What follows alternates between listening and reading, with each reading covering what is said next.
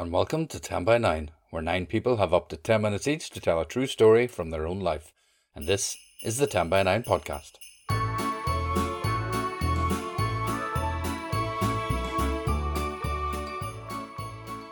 I'm Paul Dorn, and in 2011, Padraig Ó Tuama and I started 10 by 9 in the Black Box in Belfast, and we love it. You can find all our events and all the things you need to know about us and more at our website 10by9.com. We'll be staying on Zoom until it's safe to return to our home venue here in Belfast, but we're also keen to keep in touch with our new audiences across Ireland, Britain and further afield, so we'll keep you posted on any developments. All 3 stories in this podcast were told at our wonderful Christmas evening on Wednesday, December the 16th. All the stories had a festive theme, so enjoy. First up, from her home in New York, was first-timer Kathleen Harris. Watch out for a little F-bomb or two, used brilliantly.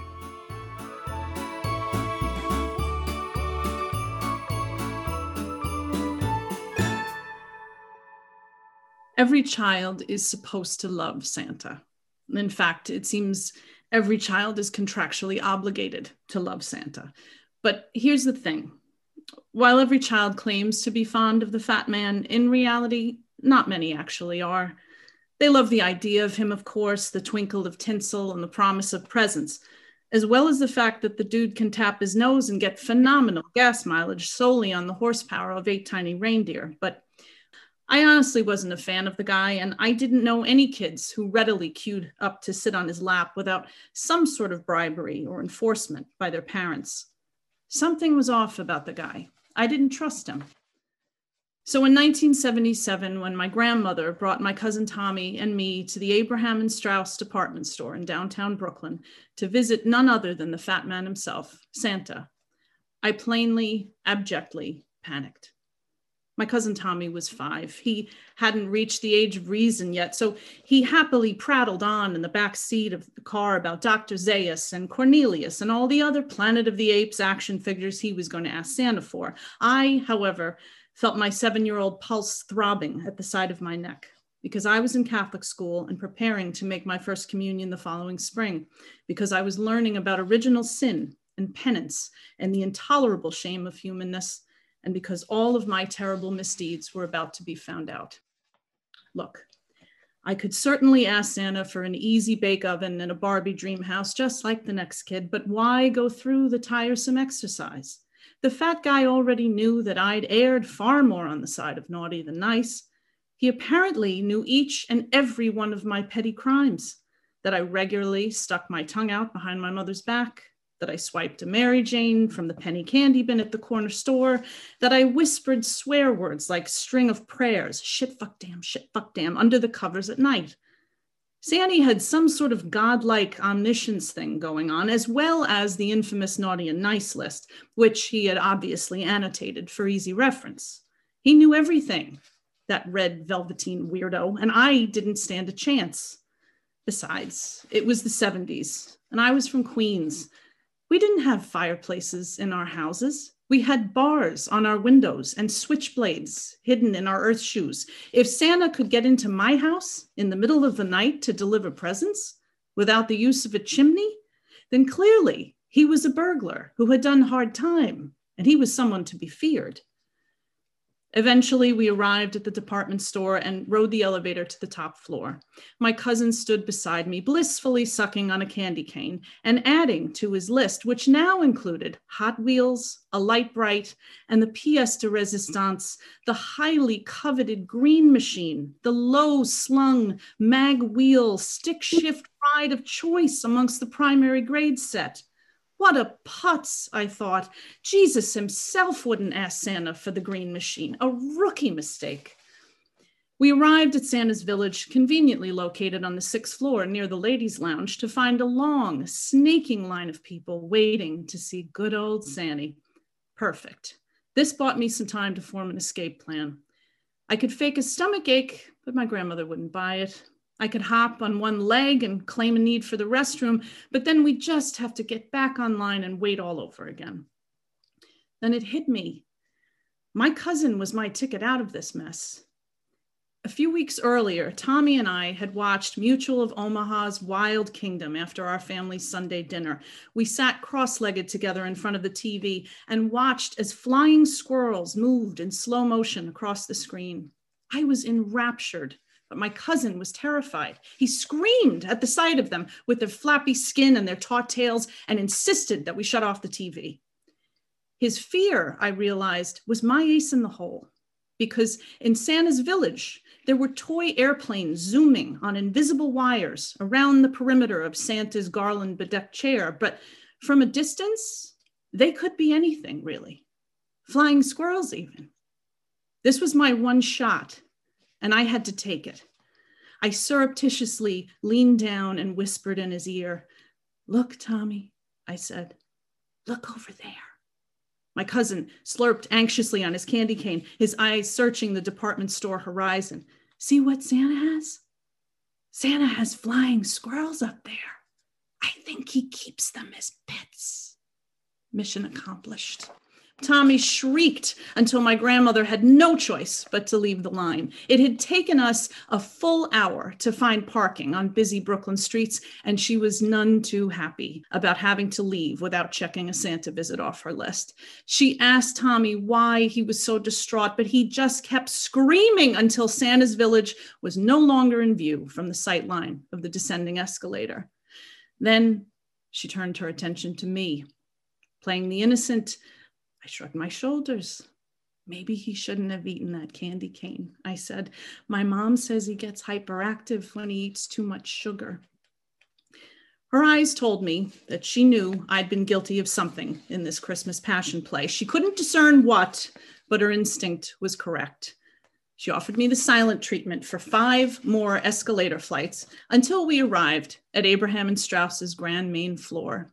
As Brooklynites scurried by with their shopping bags, a burning ball of shame grew in my center, telling me that the sin of cruelly tricking my little cousin was far worse than facing my fear.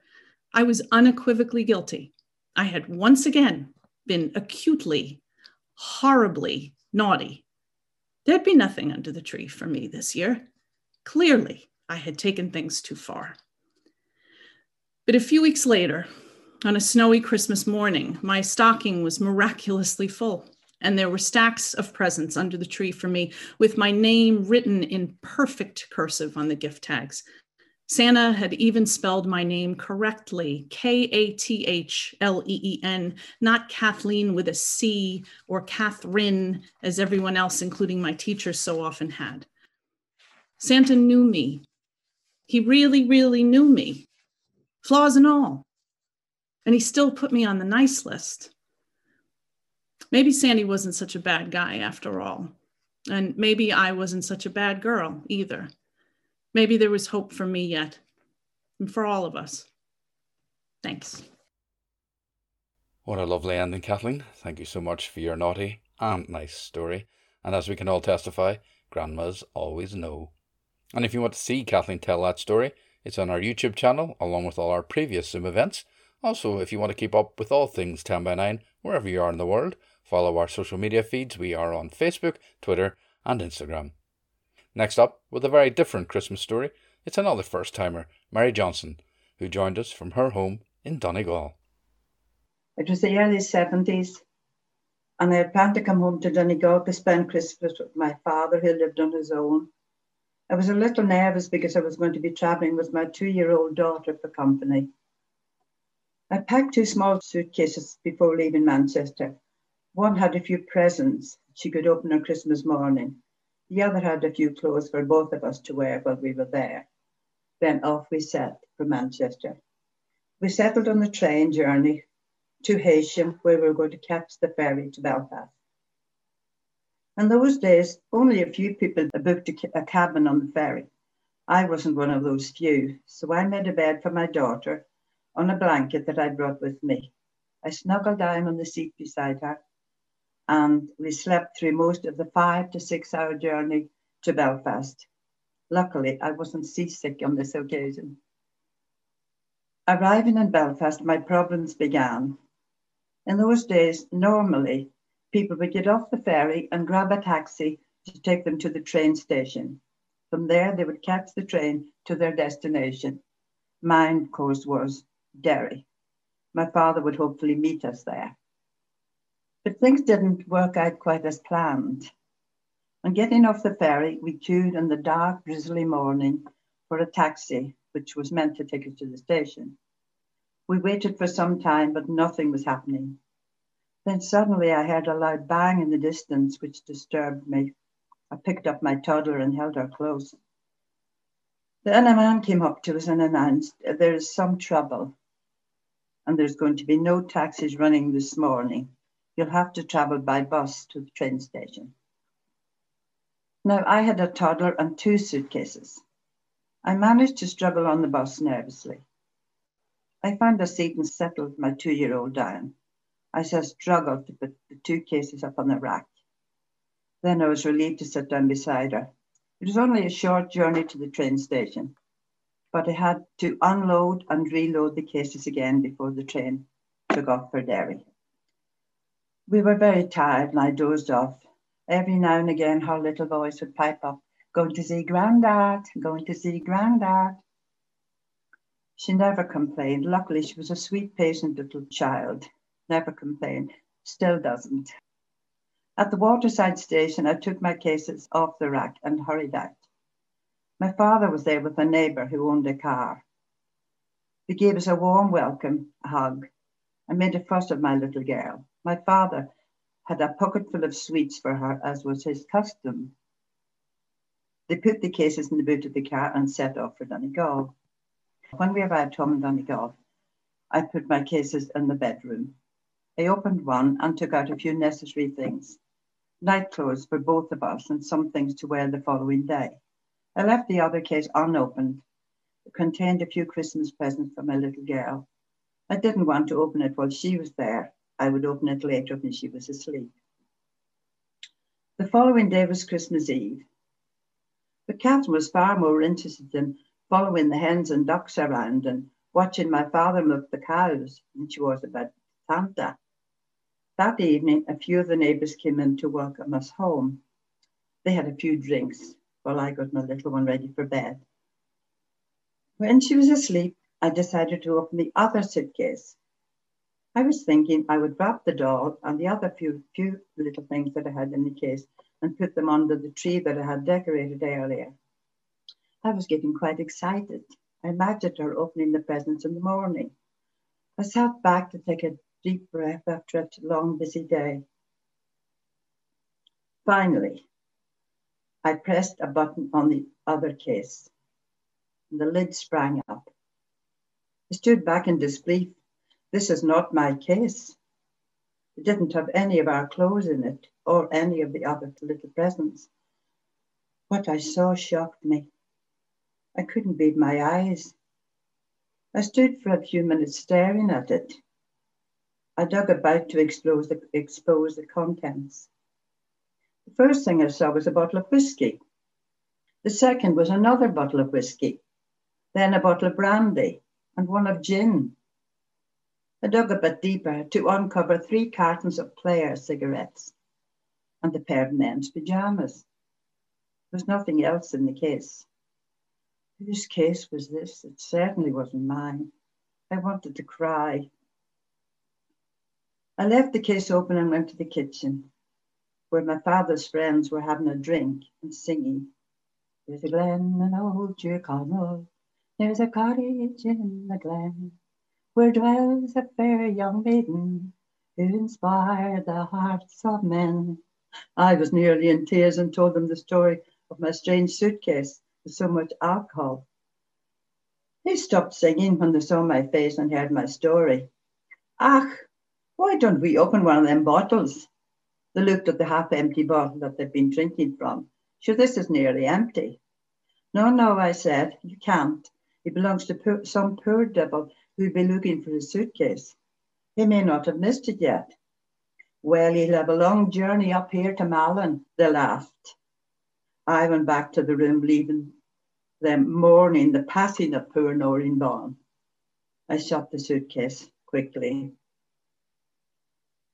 Luckily, my father had some presents for my little girl. One was a mouth organ. Another neighbour also bought a present for her. I was very thankful and put them under the tree. Then a very kind neighbour sent up a goose. I should have been grateful, but I had to pluck the damn thing. And that was not how I expected to spend Christmas Eve. In the morning, she woke up very early, playing the mouth organ. But she soon got tired of that and woke her poor granddad, who probably had a bit of a hangover, to take her out to see the wee baby calf that she'd seen in the byre the previous day. But we did enjoy the Christmas dinner, and I tried to put a brave face on the story of my missing case. The following week, many times I was begged to open one of them damn bottles, but I stuck to my guns and refused to open it. Of course, we didn't have a telephone in those days, neither did any of the neighbours. So I couldn't inquire as to who the case belonged to. My only option was the local post office, which of course was shut over Christmas. But when it opened, the kind postmistress went all out of her way to trace the case. I was relieved, and I still don't know how she did it in those days before the internet, etc. It turned out that the owner was a man from Belfast, home for Christmas. Now I imagined this poor man spending Christmas City with a case full of women's clothes and a child's toys, instead of his good whiskey and brandy. He probably imagined someone else enjoying it. Arrangements would have to be made to get it back to him.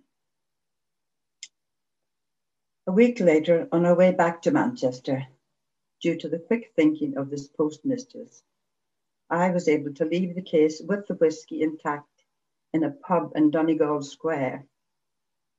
And here I picked up my own suitcase, still intact, in that same pub. In fact, the suitcases were identical. Same colour, same style, which was probably where the mix-up occurred, except that mine had no bottles in it. I would like to have met this man and thanked him for keeping my suitcase safe, but as I was rushing to board the ferry, there was no opportunity for that. I expect that he was grateful to me for refusing to open his whiskey. So the story had a happy ending. After all, when we got back to Manchester, my little girl was delighted to find the toys that she was meant to have on Christmas morning. But that was the last Christmas I would travel on that long journey with my little child. Many years later, we moved back to Donegal, and I'm now able to spend every Christmas with that little girl and her own children. Oh, Mary, that is so beautiful. Thank you so much. Oh, lovely. I'm so filled with admiration for your fortitude to withhold the various pressures on people to crack open one of those bottles of whiskey for themselves. Oh, indeed, Padraig. I think you might have been tempted to get stuck in yourself. And as Padraig said, Mary, such a beautiful story, and how lovely for you to have Catherine there.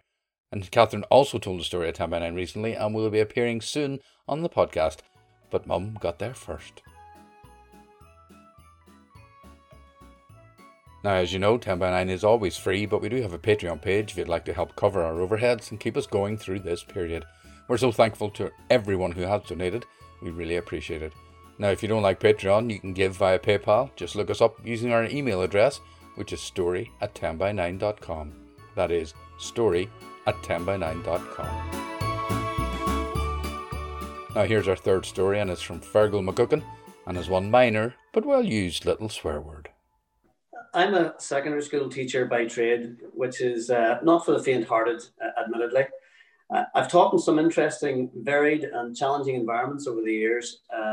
That was certainly true of the not-so-salubrious academic institution where I had the dubious pleasure of completing my first student teaching placement. I'll not sully the reputation of this school by naming it because it is by all accounts a fine establishment these days. However, back in the day, back before everyone went soft, back when assisted technologies consisted of a Casio calculator, when there were blackboards instead of whiteboards, when there were smoke-filled staff rooms imbued with a gallows humour that was darker than a pint of stout, back when everyone was desperately trying to keep things normal, in the one place where kids could feel safe from the sporadic chaos of pre-peace process inner city Belfast. And back when this particular seat of learning had a reputation for being as tough as teak among the local teaching fraternity. My placement was to run from the beginning of October right up to Christmas. I remember my first day quite vividly. It was a crisp, sunny morning which accentuated the early burst of autumnal coloration in the tree-lined street. Ordinarily, I could have fully appreciated the beauty of such a morning had it not been for my preoccupation with what fate would await me at the poisoned chalice of teaching placements, as one of my peers had described it. I went more in fear and trepidation than with any sense of eager anticipation. First appearances probably didn't help, to be fair. It was a traditional early 60s red brick school building, built in a quadrant around a courtyard with an old Victorian house sitting like a surreal anomaly in the middle. This is where the principal's office and administrative hub were, where the staff room was upstairs. It was a lovely building, had it not been almost entirely obscured by the austere school buildings which encased it. Christ, I thought, this place is more reminiscent of a state penitentiary than a school. As it turned out, I had a gentle enough introduction to the school which gave me time to meet my new colleagues and pick up one or two insightful observations about the changing dynamic within the school at that time. I realised a new principal had been appointed, headhunted apparently, and that he was determined to reverse the school's flagging fortunes and waning reputation, come hell or high water.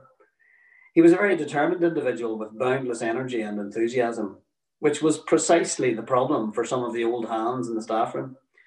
He was changing things and unsettling them from their well-worn routines. He was going to have his work cut out to transform this lot, I thought.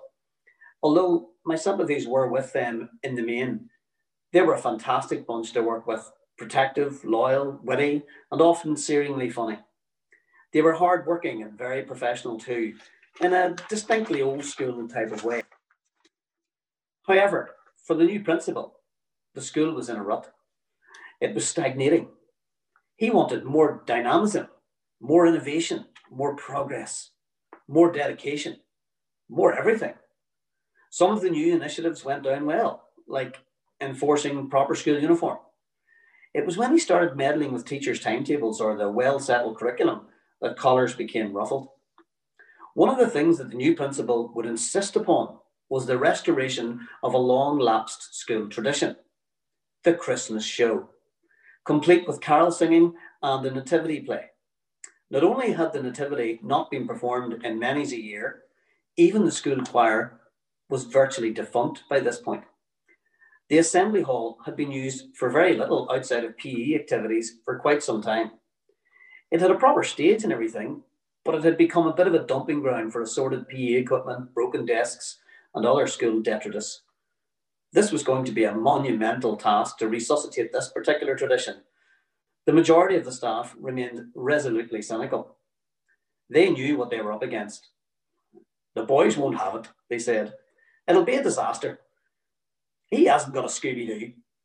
One fundamental issue was raised. Who'd play the part of Mary? One acerbic suggestion was to have Big Aidan from Year 12 play Mary. All 6'3" of him and 20 stones of him. I could see it from both viewpoints. I understood the principal's quest to raise standards and expectations. However, I had also gained an insight into what the teachers were up against. Dealing with poor behaviour was routine and endemic, and no matter how hard they tried, educational outcomes remained resolutely poor and expectations were infused with a dose of realism. Some of these boys were coming from the most socially deprived areas of Belfast, and in an era when the Troubles was still maintaining its insidious grip on Northern Ireland society. As if to remind me of what the staff were up against, there was an episode in the staff room the week before the planned Christmas show which highlighted the realities. A teacher of French, let's call him Peter, entered the staff room, sat down at a desk, and proceeded to theatrically bump his head off the desk repeatedly, Basil Fawlty style. "What's wrong now?" a colleague wearily inquired. Peter replied, "I give up. I've seen and heard it all now." I was doing the French orals with the year 12s. Wee Tommy Devine comes in and I remind him about all the protocols and everything before I hit the record button. He reassures me that he was revising all the questions at the weekend and is feeling very confident. Good man, I said. So we start the oral and he flies through all the introductory stuff. Je m'appelle Tommy, blah, blah, blah. Then I ask him en français, what are your favourite hobbies and pastimes? He looks at me blankly, totally bereft. I'm out of my chair, pretending to head a football, disco dancing, like a buck agent. It was like a game of fucking Pictionary. Suddenly, he gives me the thumbs up, like he's just had that light bulb moment. Then he speaks. He proceeded to give the entire answer in English, but with a French accent. I shit you not. It was like a bloody episode of Hello, Hello, for Christ's sakes. Ooh, I like to play the football, and then we go dancing with my friends. This went on for the rest of the mock, and Tommy looked exceedingly pleased with himself at the end. I give up. I just give up. Although hilarious, this incident encapsulated what these guys were up against in many ways. And so did the Christmas nativity itself. Everything had gone surprisingly smoothly in the run-up to the big evening. The choir had been reconstituted and had, apparently, nailed a full repertoire of carols and hymns. The caretakers had worked overtime to clear the clutter from the stage. The art and drama departments had performed wonders with the stage set and in preparing the budding thespians for the nativity. They'd even managed to recruit a Mary. Mercifully, not a 6'3" one. The local MP had been invited, as had the deputy mayor and even the bishop. This would be the perfect showcase for the school's burgeoning renaissance. Everyone was seated. The packed hall was spruced up and shining. There was a frisson of anticipation and excitement in the air. Suddenly, there was a rush of activity backstage. Then, the drama teacher, looking rather flushed and concerned, made her way towards the principal, beckoning him from his seat. I wondered what was up. It was obvious that something was wrong. It was then I could hear a ripple of laughter coming from some of my colleagues seated in the rows in front of me. What's going on? I inquired. The technology teacher in front of me replied, apparently, someone's stolen the baby Jesus from the crib in the nativity scene, and they've even left a ransom note. The ransom note read, leave 3 Kit Kats under the school Christmas tree or the kid gets it. Well, you know what they say. Rome wasn't built in a day, or even in a school term, it would seem. Happy Christmas. Oh, Fergal, that is just great. I'm not going to ask you what school it is, but I actually think I know one of those boys, because I had a housemate years ago who told me that him and his friends stole the baby Jesus. No way. Yeah. Well, now, I'm sure that that just proves it's true. It just proves it's true. I'm sure there are a variety of schools around Belfast where that was done. What they did, though, he said that one of the boys in his gang was a little bit, more gung-ho than the rest of them. And he broke off one of the fingers and sent it in an envelope to the headmaster. Maybe that wasn't your school. Well, I don't recall that bit, but yeah, that would be par for the course, I think. Yeah, I wouldn't be surprised. You were phenomenally discreet to not give the school away, because we're sure it is a magnificent establishment of learning and French culture. Padraig, what sort of people do you hang out with? Thanks so much, Fergal, for that gem, and what a wonderful insight into the behind-the-scenes world of the teacher.